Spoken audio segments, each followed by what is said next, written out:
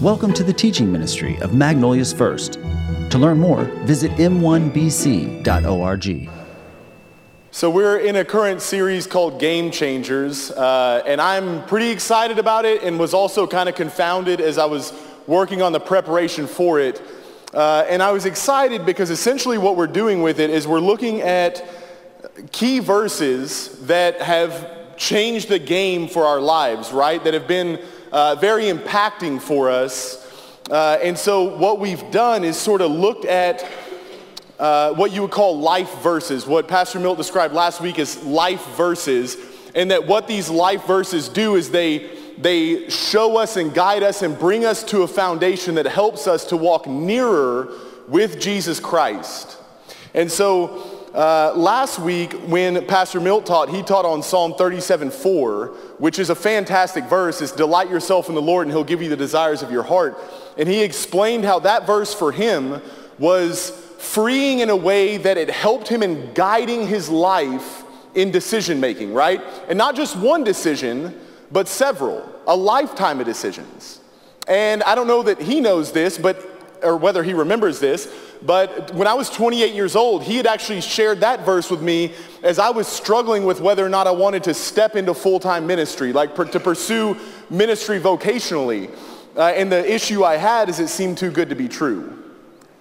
And so Pastor Milt shared that verse with me outside of camp one night. It was like the last night of camp, and we were just sitting and talking, and I was telling him, and he shared that verse with me, and he said, man, if you're legitimately delighting in the Lord with your life, then why would the desires of your heart not be lining up with his? And I thought, man, that's gold, right? And so I was excited about it, and Pastor Milt shared his experience last week with that verse, and this week where I'll move into, I guess what you would call my life verse, or a very foundational verse for my life, I'm just going to let you know there's going to be a significant difference between mine and Pastor Milt's. And the reason is because Pastor Milt's had a lot to do with a decision, like decision making. It was far more applicable than what I'm going to give you today. I'm just going to let you know.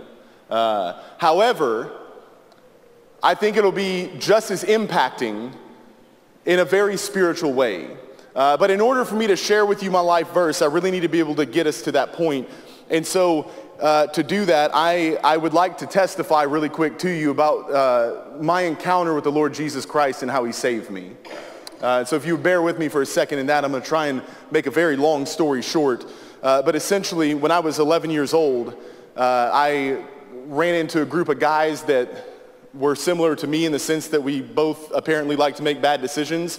And so at 11, I started messing around with what we call gateway drugs, stuff like marijuana, alcohol, started making some worse decisions, got arrested at 11, which really kind of shut down the let me pursue a better life scenario, because at that point you're kind of like, well, I guess this is what I am, right? Like I'm a delinquent.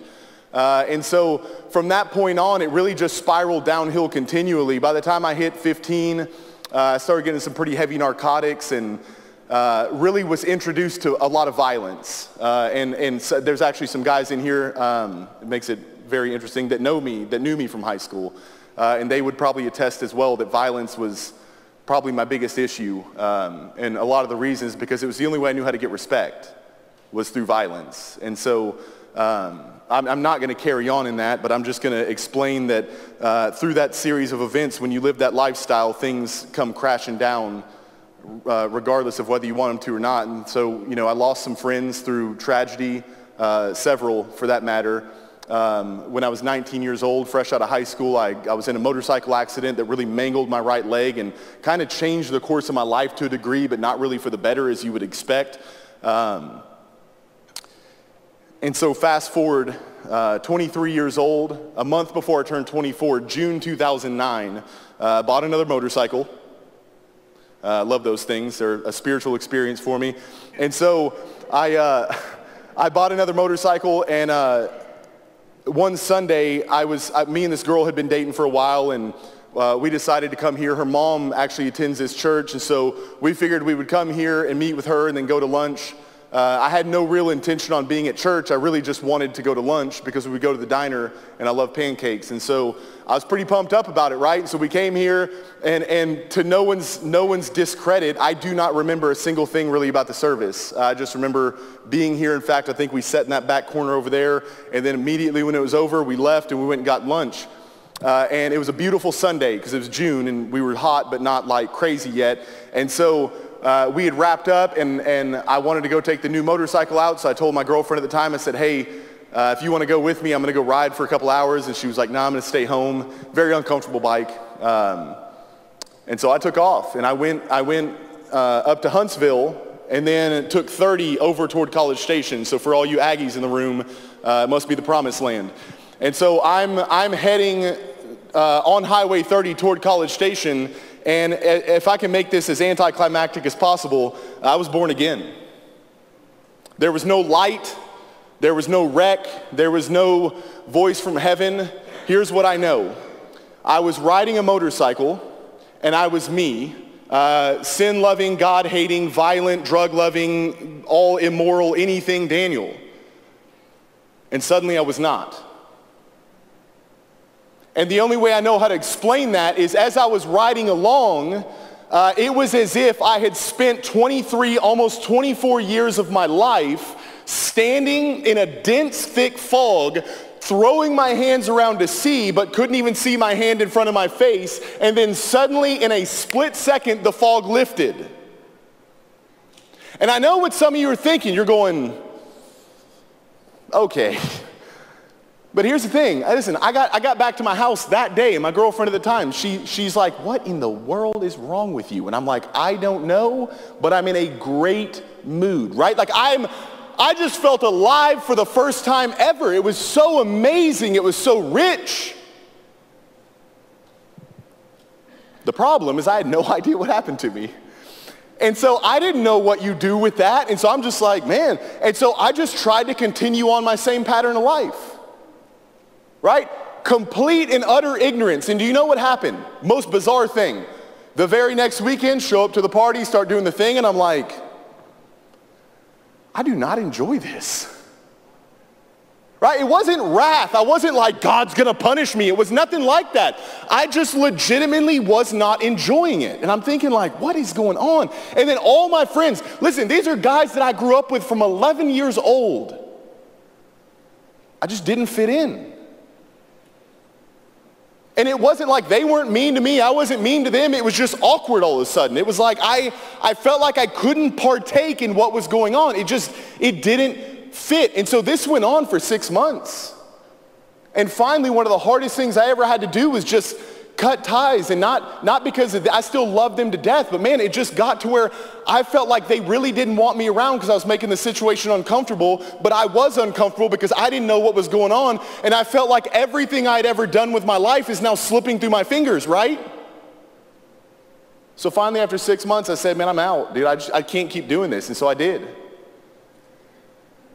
Got plugged in here in the youth ministry 2010. Started helping out a little bit. And that was fun.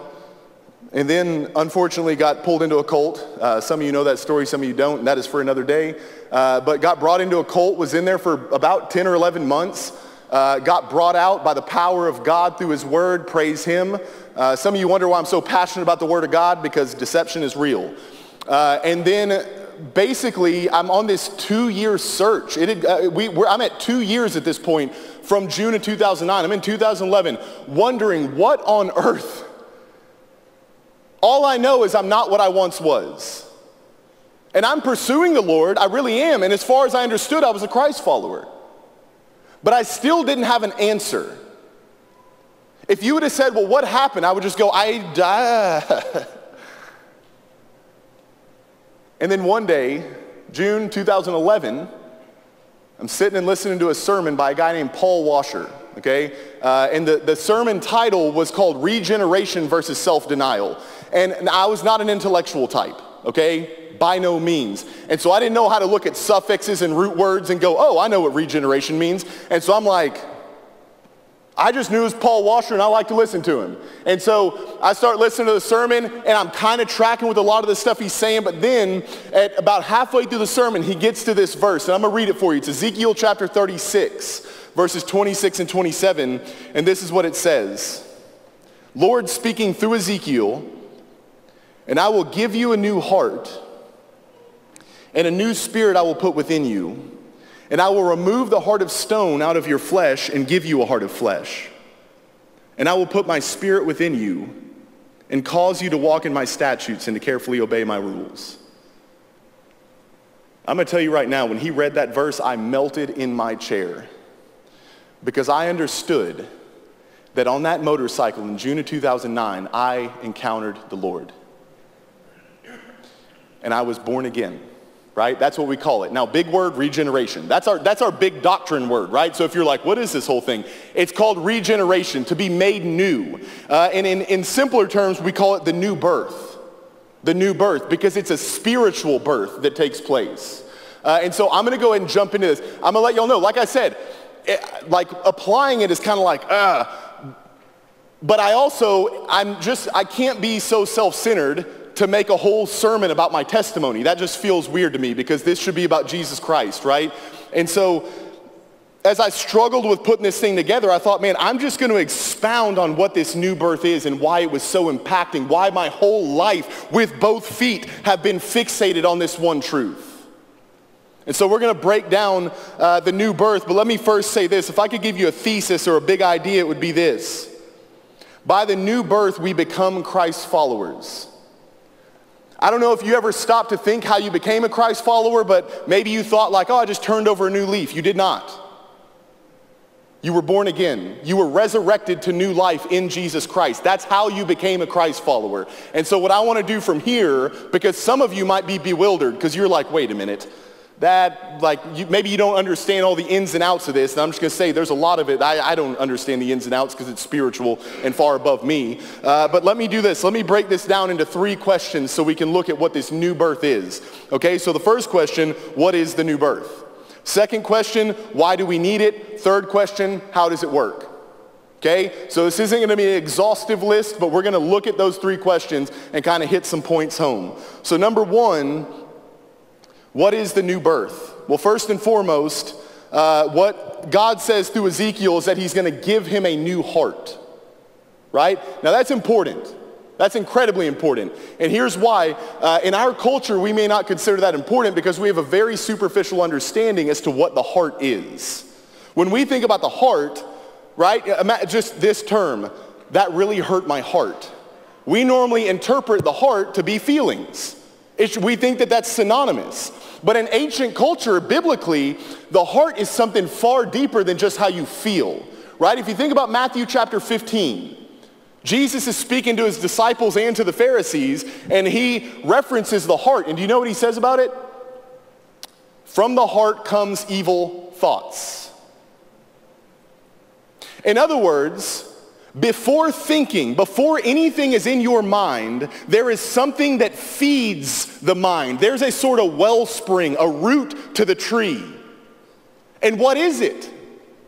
It's the heart. It's the heart. The heart is far deeper than anything. It's deeper than your own personality because it's the very thing that feeds it. The closest thing that I could possibly even try to consider right now is what we would call the subconscious, because we are like, we don't know what it is. We just know that stuff comes from it, right? And we dream at night and we don't know why. And so I would say that biblically you could kind of compare those two things. The heart is the very seat of who you are. It's what feeds your mind, it's what motivates your affections, and it's what drives your will. The heart is the deepest part of who you are, and what we know about the new birth is that it changes you at that deepest level, right? Listen, God is not about coming in and going, let's just change the behavior. He goes to the deepest part and he changes that. He doesn't change the fruit on the tree. He uproots the whole tree and replants another one. That's how God does it. And so we read 2 Corinthians 5:17. Paul speaking, this means that anyone who belongs to Christ has become a new person. The old life is gone and the new life has begun. Notice he doesn't say the old behavior, he says life. The very substance of what and who you are is radically transformed, radically transformed. How? Jeremiah 31:33. God says, I will put my instructions deep within them, and I will write them on your hearts. This heart that we have, this mysterious, mystical thing deep within, if it had DNA, it's almost like God says, I'm going to go in and recode it. I'm going to make it entirely different. And so he changes us in the deepest parts of our being. But you have to understand something. The new birth is also what makes it possible for us in any way to actually serve the Lord according to the first commandment. Not perfectly. Don't get it twisted. Every believer in this room, at the end of your life, there will not have been 1 second where you have actually loved the Lord your God with all your heart, soul, strength, and mind. Ever. You will never do it. Jesus did it perfectly for 33 years without stopping. We can't. Sin is always hindering. Nevertheless, by the new birth, we're given a new heart. And if you think about the first commandment, right? Deuteronomy 6:5, what does God command? You must love the Lord your God with all your heart. Thank you. Some people said it. You must love him with all your heart, with all your soul, and with all your strength. We have a very superficial understanding as to what it's like to serve the Lord, to love the Lord, right? And I have a weird example that I shared a long time ago that I'm going to slightly share again because it's too long of a story. But about 2 years ago, I was encouraged to drive a box truck to Brooklyn. Not Brooklyn, Texas, Brooklyn, New York. Right? Some of you are familiar with that story. Some of you were in Brooklyn. But here's what I got. I got a busted old box truck with no air seat, just a spring. And so literally the whole time, up and down, we hit our head on the rail. It was horrible. Now, if you map the drive to Brooklyn, 24 hours, 7 minutes, at the speed limit, our average speed was about 56. So it took us like 33 something hours. I was hallucinating on the way home, legitimately, like seeing things. But I kept driving because I'm stubborn. Here's how we like to think of obeying the Lord. We like to think that obeying the Lord is like the speed limit. Well, just comply and it's okay. Right? And so some of you, you're like, all right, Daniel, yeah, I got to drive to Brooklyn. I'll keep the speed limit. I don't care. Now about an hour in, you're going to be going 23 hours left, right? That's a whole day. And so it's really going to start to eat at you, but maybe you're just that morally upright citizen and you hold through and you drive the speed limit all the way there. And I applaud you, but let me just say this. You hated every single minute of it. Yeah, you did. Do not mistake God's law as the speed limit. God's not saying, hey, just comply outwardly. He wants it right here. He doesn't want you to begrudgingly obey him. He wants you to absolutely love and delight in obeying him. Right? 1 John chapter 5, verses 2 and 3. This is what John says. We know that we love God's children if we love God and obey his commandments. Then look at this. Loving God means keeping his commandments, and his commandments are not burdensome. If you've experienced the new birth, here's what you have to know. God's commandments are no longer bad medicine. You will actually legitimately delight in serving him. You will want to please him. That'll be a very normal part of your life. Will you want to please him perfectly? Will you walk sinlessly? No, but man, you will want to so bad. You'll grow to hate sin so much because it's the thing that offends the one you love. That's what the new birth does, and it is essential. It is vital. You are not a Christ follower without it. You must be born again. You must be born again. So that brings us to the next point, the next question. Why do we need it? Why? Why can't we just be a Christ follower without this whole new birth thing? Back to the speed limit example. Because as much as you comply, in reality, you want what you want, not what God wants. You want to be God over your own life. You go, no, Daniel, no. I submit in all these areas, and I think I'm a pretty good person. Well, let me just say this. That might be the case until God wants to touch one thing. And now you're furious with him. How dare you? You have no right. Who are you to talk to the omnipotent king like that? Listen, I want to say this with all gentleness and with all love, because I know I'm talking to people in the Bible Belt. Morality is a great thing, but it gets you nowhere with the Lord. All your good deeds are filthy rags before him. There will be a lot of good moral people that suffer the judgment of eternal condemnation in the end. And that is a sad reality, because they never set aside their pride and took refuge in Christ Jesus. Listen to what Genesis 6:5 says, right? If you're wondering like, okay, Dan, I don't think that's really the case. Listen to Genesis 6:5. The Lord observed the extent of human wickedness on the earth, and he saw that everything they thought or imagined was consistently and totally evil.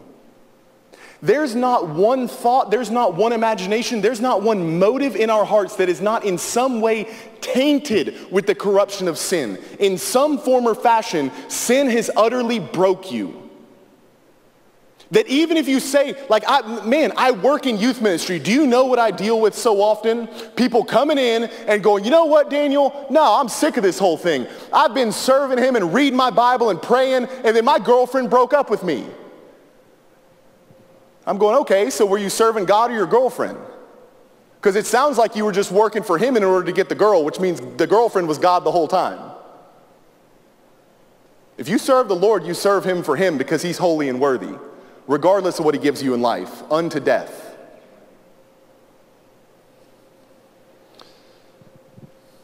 Every inclination of our heart geared toward evil. And listen to Romans 8:7. The sinful nature is always hostile toward God. It never did obey his laws, and it never will. The ESV would say, and it cannot. It cannot. The sinful nature cannot obey God. And here's what makes that hard. And this is where we start getting into why the new birth is essential, why we have to have it. God demands love and obedience from the heart, from the most inner being. Now, some of you think that just overcomplicates things. And you're like, I don't think God has, that's just silly to me. That's ridiculous. Raise your hand in this room if you have ever been in a relationship. Now I want you to imagine something for a second, all right? Especially you who are married. Imagine being with your spouse, and one day they go, hey, I'm complying with everything you want. Why is that not enough? Why do I have to want to do it too? Right? You always hear that about the dishes. Well, I don't want you to just do the dishes. I want you to want to do the dishes. And you're like, what is wrong with you? Why would I want to do dishes? You need the new birth, so you want dishes, right? Maybe you need that kind of born again. I don't know, but here's what I can tell you. We want to shake our fists at the heavens that God would demand a new birth, that he would demand a new heart, that we actually love him. Why can't we just perform and that be enough? You wouldn't even settle for that. You want to point the finger at him? What throne are you on? Step down. You got no right to that. God has every right to demand obedience and love from the heart, to delight in walking with him.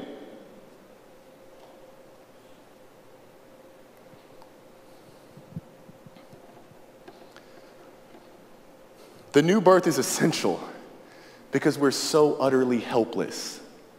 We're so utterly helpless. Right? If all of the inclinations of our heart are completely and totally evil always, then we have to be born again.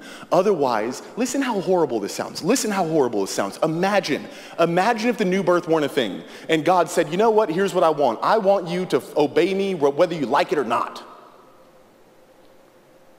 And so you got to spend the rest of your life Doing the things that you absolutely despise and hate just to get your way, just to get your ticket into heaven, that you're going to hate anyway because that's also God's rule and you hate it. Versus a new birth where what he does is he comes in and changes the desires of your heart.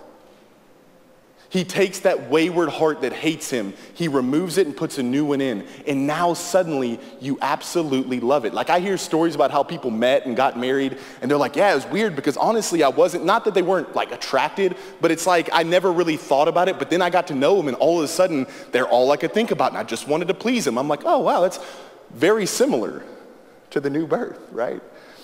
He comes in and he changes that paradigm. He changes that vision and that perspective and you realize, man, this is life and it's what I've wanted all along. I've just been aiming at every wrong thing. We have to have the new birth because we are utterly helpless. Listen to what Paul says, Ephesians chapter 2, verses 1 through 3. You'll probably hear me use this quote in every sermon I ever preach. Paul says this, you were once dead because of your disobedience and your many sins. You used to live in sin just like the rest of the world. The rest of the world. Obeying the devil, the commander of the power of the unseen world. All of us, Paul says, including himself, the great apostle Paul, including himself, all of us used to live that way in the passionate desires and inclinations of our sinful nature. By our very nature, we were subject to God's anger just like everyone else. We're dead in sin. We're dead in it. And let me just give you a quick little analogy here. If I had a guy named Joseph up here on the stage and he's dead right now, and I don't like his shoes, do you think it's going to do me any good to go, hey, Joseph, you need to change those shoes, man? Like with that, you guys would be like, Daniel, I don't know if you know how it works, but there's not life in his body. He's dead. And so it is the same way. Why is the new birth essential? Because I can't, if you're dead in sin, all I'm doing is trying to coax dead people to get up and be better. That's ridiculous. That's not good news. That's not gospel. That's not evangelion. That's dead morality. That's just spraying cologne on a corpse and hoping that it'll cover up the stench. It's pointless. You know what else we call that? Hypocritical. The new birth is essential. It's absolutely essential. We must be born again. It's funny, I'm a huge fan of the Puritans and the revivalist preachers. I love that deep, rich theology. I love it. I love reading a sentence and just going, I can't go past it. I love it. I cherish it. And I remember one of my great heroes of the faith, George Whitefield, was asked at one point, this lady had heard him preach 1,000 times, and she comes up to him after a sermon one time, and she's like, George, okay, listen. Why? Why are you always preaching, you must be born again, you must be born again, you must be born again, you must be born again? And he says, ma'am, because you must be born again. And I just thought, what a simple answer, but how rich. Because if you actually understand what Scripture teaches, not only do you realize, yeah, man, you must be born again, but you also realize how life-giving and freeing it is to not be enslaved to commandments that you hate, but to be brought into life. It's a beautiful thing. And so, third question, how does a new birth work? And listen, here's what I know. I'm going to offend some people in this room on this one. I promise you right now, I'm not intending to. I'm not trying to be that guy that's like, I don't care if you're offended. I'm not like that. But I am going to challenge what you've probably believed and what you've been taught, okay? But also understand something. My job is not to stand up here and teach you what you've been taught. My job is to teach you what Scripture clearly tells us. And so I think the reason a lot of you aren't going to like this is because the new birth is going to kind of take some things out of your hands for a minute. And we like control because we're idolaters. And so let me back this up with a story really quickly from John chapter 3. See, some of you guys who know rebirth, you know the new birth, you're like, he's going to teach John chapter 3. It's coming. You can't not, right? So if you don't know John chapter 3, let me give you a little rundown really quickly. Jesus is kind of doing ministry at this point, and there's this guy named Nicodemus. Now, Nicodemus is a Pharisee. But he's not just any Pharisee. According to Jesus himself, he is the teacher of Israel. Not the definite article over the whole nation of Israel, which means this guy is older and he is incredibly well respected. Nicodemus comes to Jesus one night to talk to him, and he addresses him and he says, "Teacher, we know that you've been sent by God." And then John, not giving us this exhaustive explanation of the conversation, Jesus responds. In other words, here's what Nicodemus is doing. He's saying, look, we know God sent you, and so we need you to go ahead and tell us what's going on. Like, let's just join forces and let's teach Israel together. And here's how Jesus responds. Listen to me. I got to give you back. A Pharisee would have been the most moral person on the entire planet. Literally. Like, you cannot, if a Pharisee walked in this room right now, in regards to morality, I would just go ahead and get off the stage because I would look like a child, right? Like, my morality is absolute trash in comparison to a Pharisee. They followed, if you go through Leviticus and Deuteronomy, just know that these guys obeyed all of them. They had like 630 something laws that they obeyed on a daily basis. I'm not kidding when I say that. Not only that, some of you may go, what if they forgot a law? They didn't, and here's why. The law is what we call the first 5 books of the Bible. They had it memorized. To be a Pharisee, you just had to have the first 5 books of the Bible memorized. Some of you are like, doesn't sound horrible. Genesis, the first book, 50 chapters. Had it memorized by heart. First 5 books. Now, Nicodemus, being the teacher of Israel, most likely the whole Old Testament, the entire thing memorized. Memorized. Could get up here and just start quoting it. Again, one reason I would just get off the stage. I can't do that. Jesus' first words to him after Nicodemus comes so politely, "Truly, truly, I say unto you, unless you are born again, you cannot even see the kingdom of heaven." That's what he says to the most moral person of the first century. Turns him upside down. So he's confused. He begs more questions. Jesus then responds with Ezekiel 36. With Ezekiel 36. And Nicodemus would have had it memorized, and he's still like, what?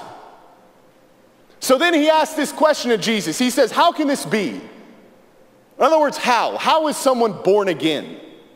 And here's how Jesus responds. You're not going to like this. The wind blows wherever it wants. Just as you can hear the wind but can't tell where it comes from or where it's going, so you can't explain how people are born of the Spirit. You know what he's saying? Nicodemus says, okay, Jesus, tell me, how is someone born again? And here's how Jesus responds. He says, all right, you ever watch the wind? And Nicodemus is like, yeah, he's leaning in. He's like, yeah, you can see that it does stuff? Well, when people are born of the Spirit, you're going to know because it's going to change things. It's going to blow some things around. But how it works?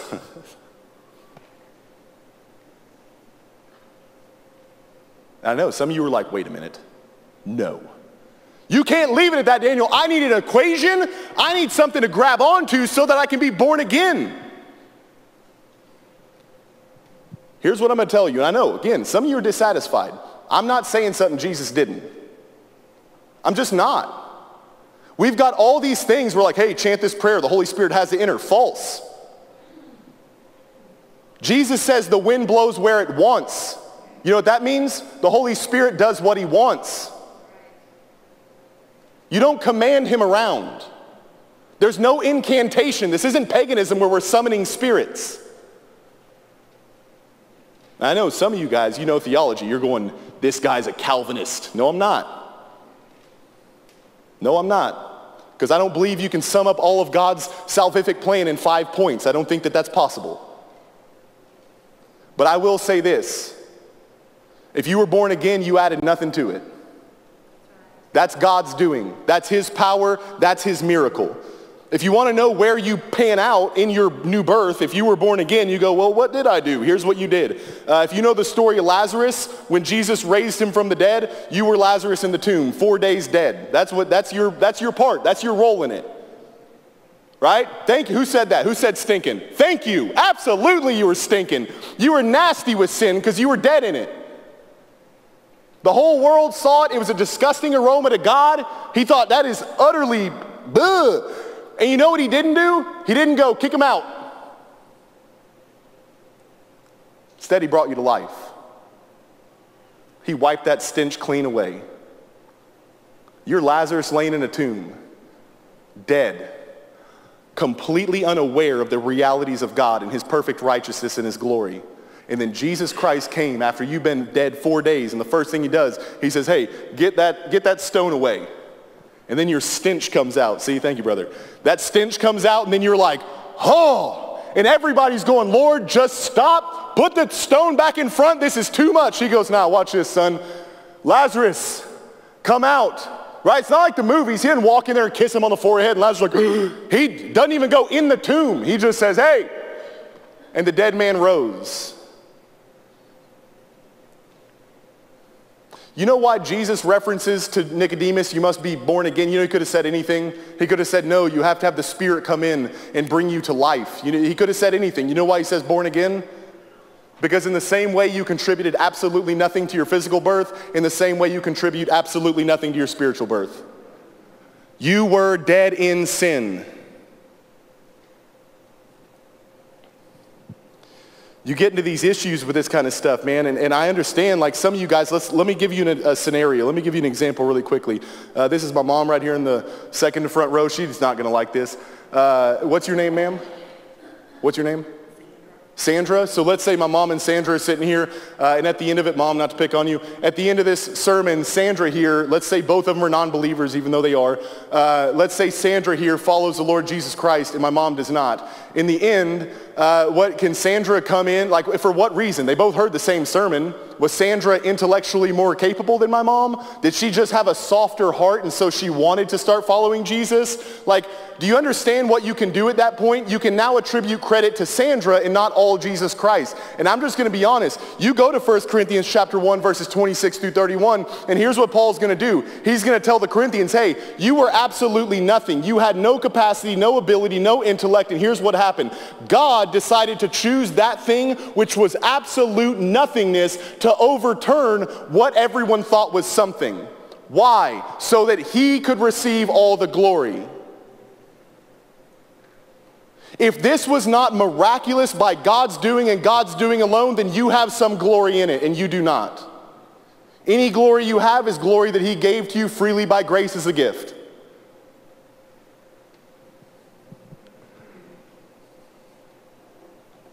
So then where do you fit into it? Right? Like at that point, you'll have some people that go, well, fine.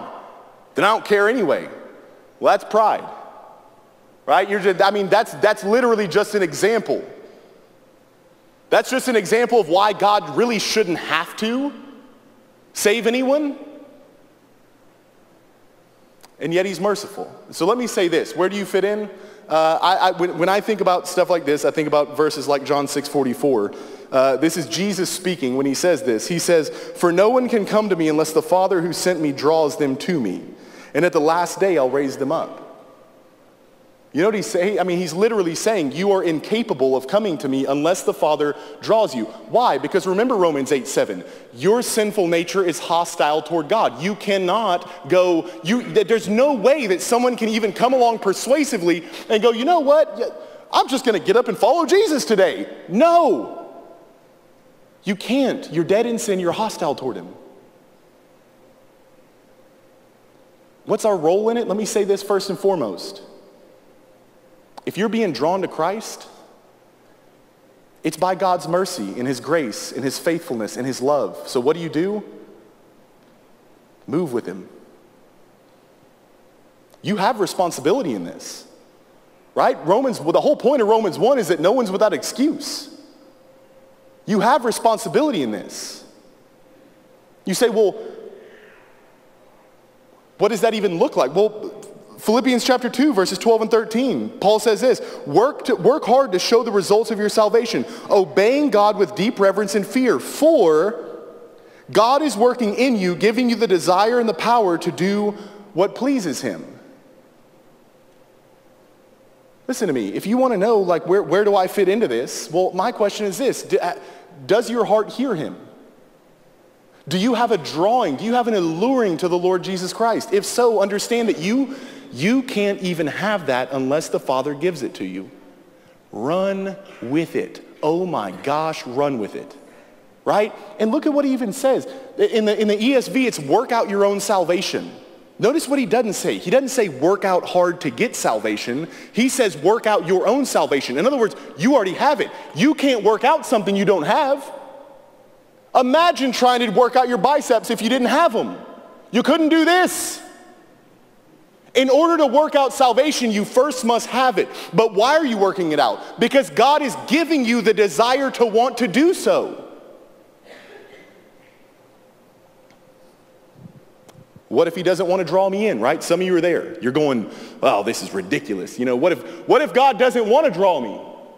What about those people that don't hear this message? Well, here's what I do know. Now, if you're asking me to explain to you the entirety of the governance of God's salvation and his plan in it, I don't know. And I'm fine with that. I am utterly okay with not being able to fully explain that. But I can tell you this. 2 Peter 3:9 says this. He is patient for your sake. He does not want anyone to be destroyed, but wants everyone to repent.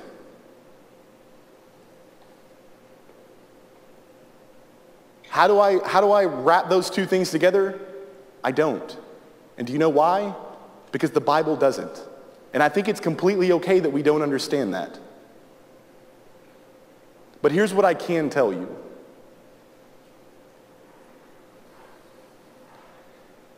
However it all works, here's what I know it can't be. It can't be that there's people he doesn't care about and doesn't love. Do you know why I can say that?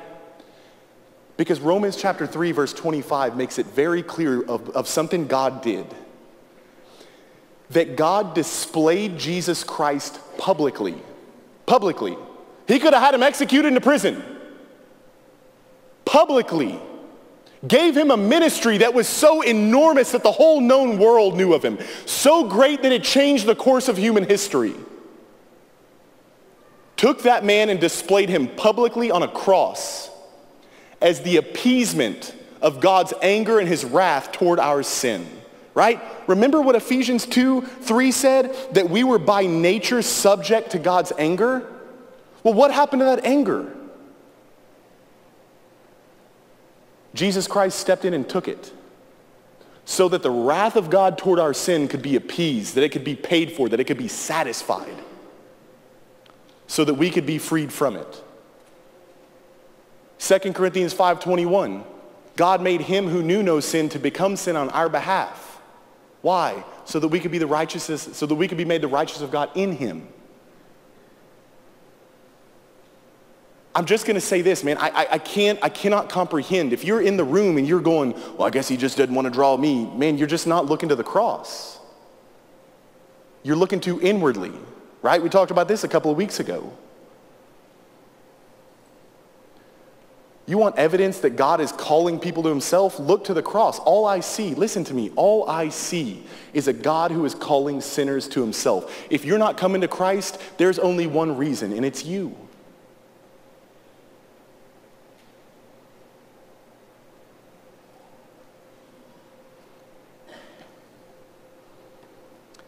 This passage utterly changed my life. And it should change yours as well. I know I've heard Pastor Milton, Pastor Ed speak on this several times where they talk about people adding things to Christianity, adding things to the gospel. And it's just so, listen, you make it more complicated than what it really is. The new birth is freeing. It is freeing. Listen what Paul says in Galatians 6:15.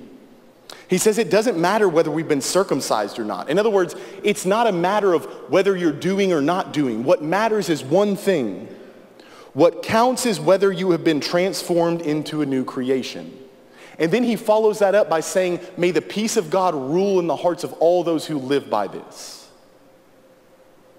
The new birth is reassuring, it is freeing, because it frees us, it liberates us into a lifestyle that wants to please God. And so let me close with two things.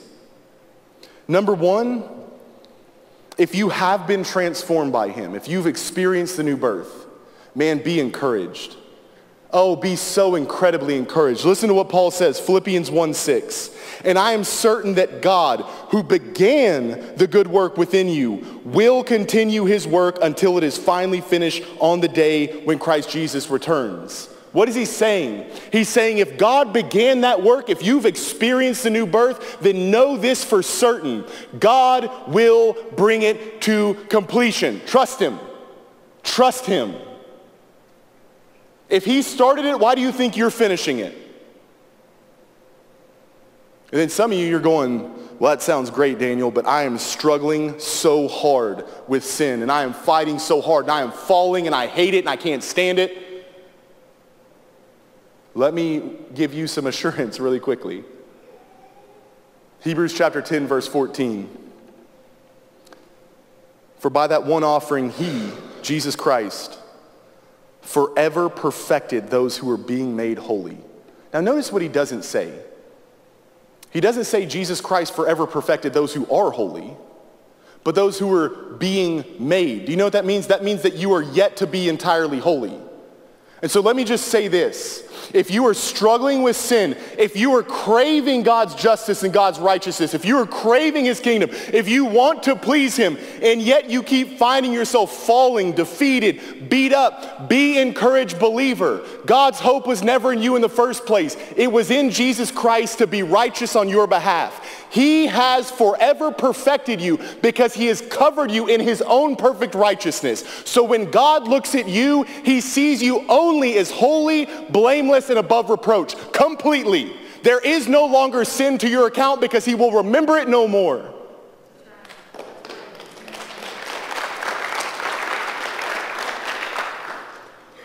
Move toward him constantly. You have no reason not to if you believe that. No reason not to. You're being made holy. You're in a war, you're in a battle. Listen, the only person in this room, and I'm not saying this to be mean to anybody, the only person in this room that should be bothered are people who are not in that battle. If you don't care about sin and you don't care about righteousness, then I would say, and I mean this with all gentleness and love, you've yet to be born again. But let me also say this to you. If you're hearing his voice today, do not harden your hearts. He's calling you to his own son. Set aside your pride, set aside your puffed up wisdom, trying to imagine a God in your own image, and repent and believe him. Throw yourself at the cross. Throw yourself at the feet of Christ, that he could take away your sin. Second thing, if he's walking with you, be intentional on walking with him. Romans chapter 12, verses 1 and 2, Paul says this. He says, and so, dear brothers and sisters, I plead with you to give your bodies to God because of all that he's done for you. Let them be a living and holy sacrifice, the kind he finds acceptable. This is truly the way to worship him. Don't copy the behavior and customs of the world, but let God transform you into a new person by changing the way you think. Then you will learn how to know God's will for your life, which is good and pleasing and perfect. If he's walking with you, intentionally walk with him. Go back, Philippians 2. What does he say? Work out your own salvation. Why? Because it's God who's working in you to work it out in the first place. Walk with him. There's nothing greater. There's no higher calling. I'm going to pray because I really don't know how to close from that point. I'm just going to pray, and I want to let you guys know if any of you are confused or bewildered or encouraged or happy or crying or whatever it might be, we'll be right over here to the right in the hospitality room if you want to catch us over there, or if you just want to stop in and say random things, we're also fine with that. Whatever you want to do, man. We just encourage you, but I would just say this. If you're a believer in this room and you know it, you're a Christ follower, I hope that you're encouraged by the new birth. I really do, because I am.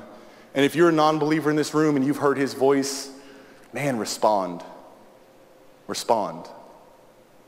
Christ Jesus died to pay the debt for your sin. There's no reason not to. Let's pray.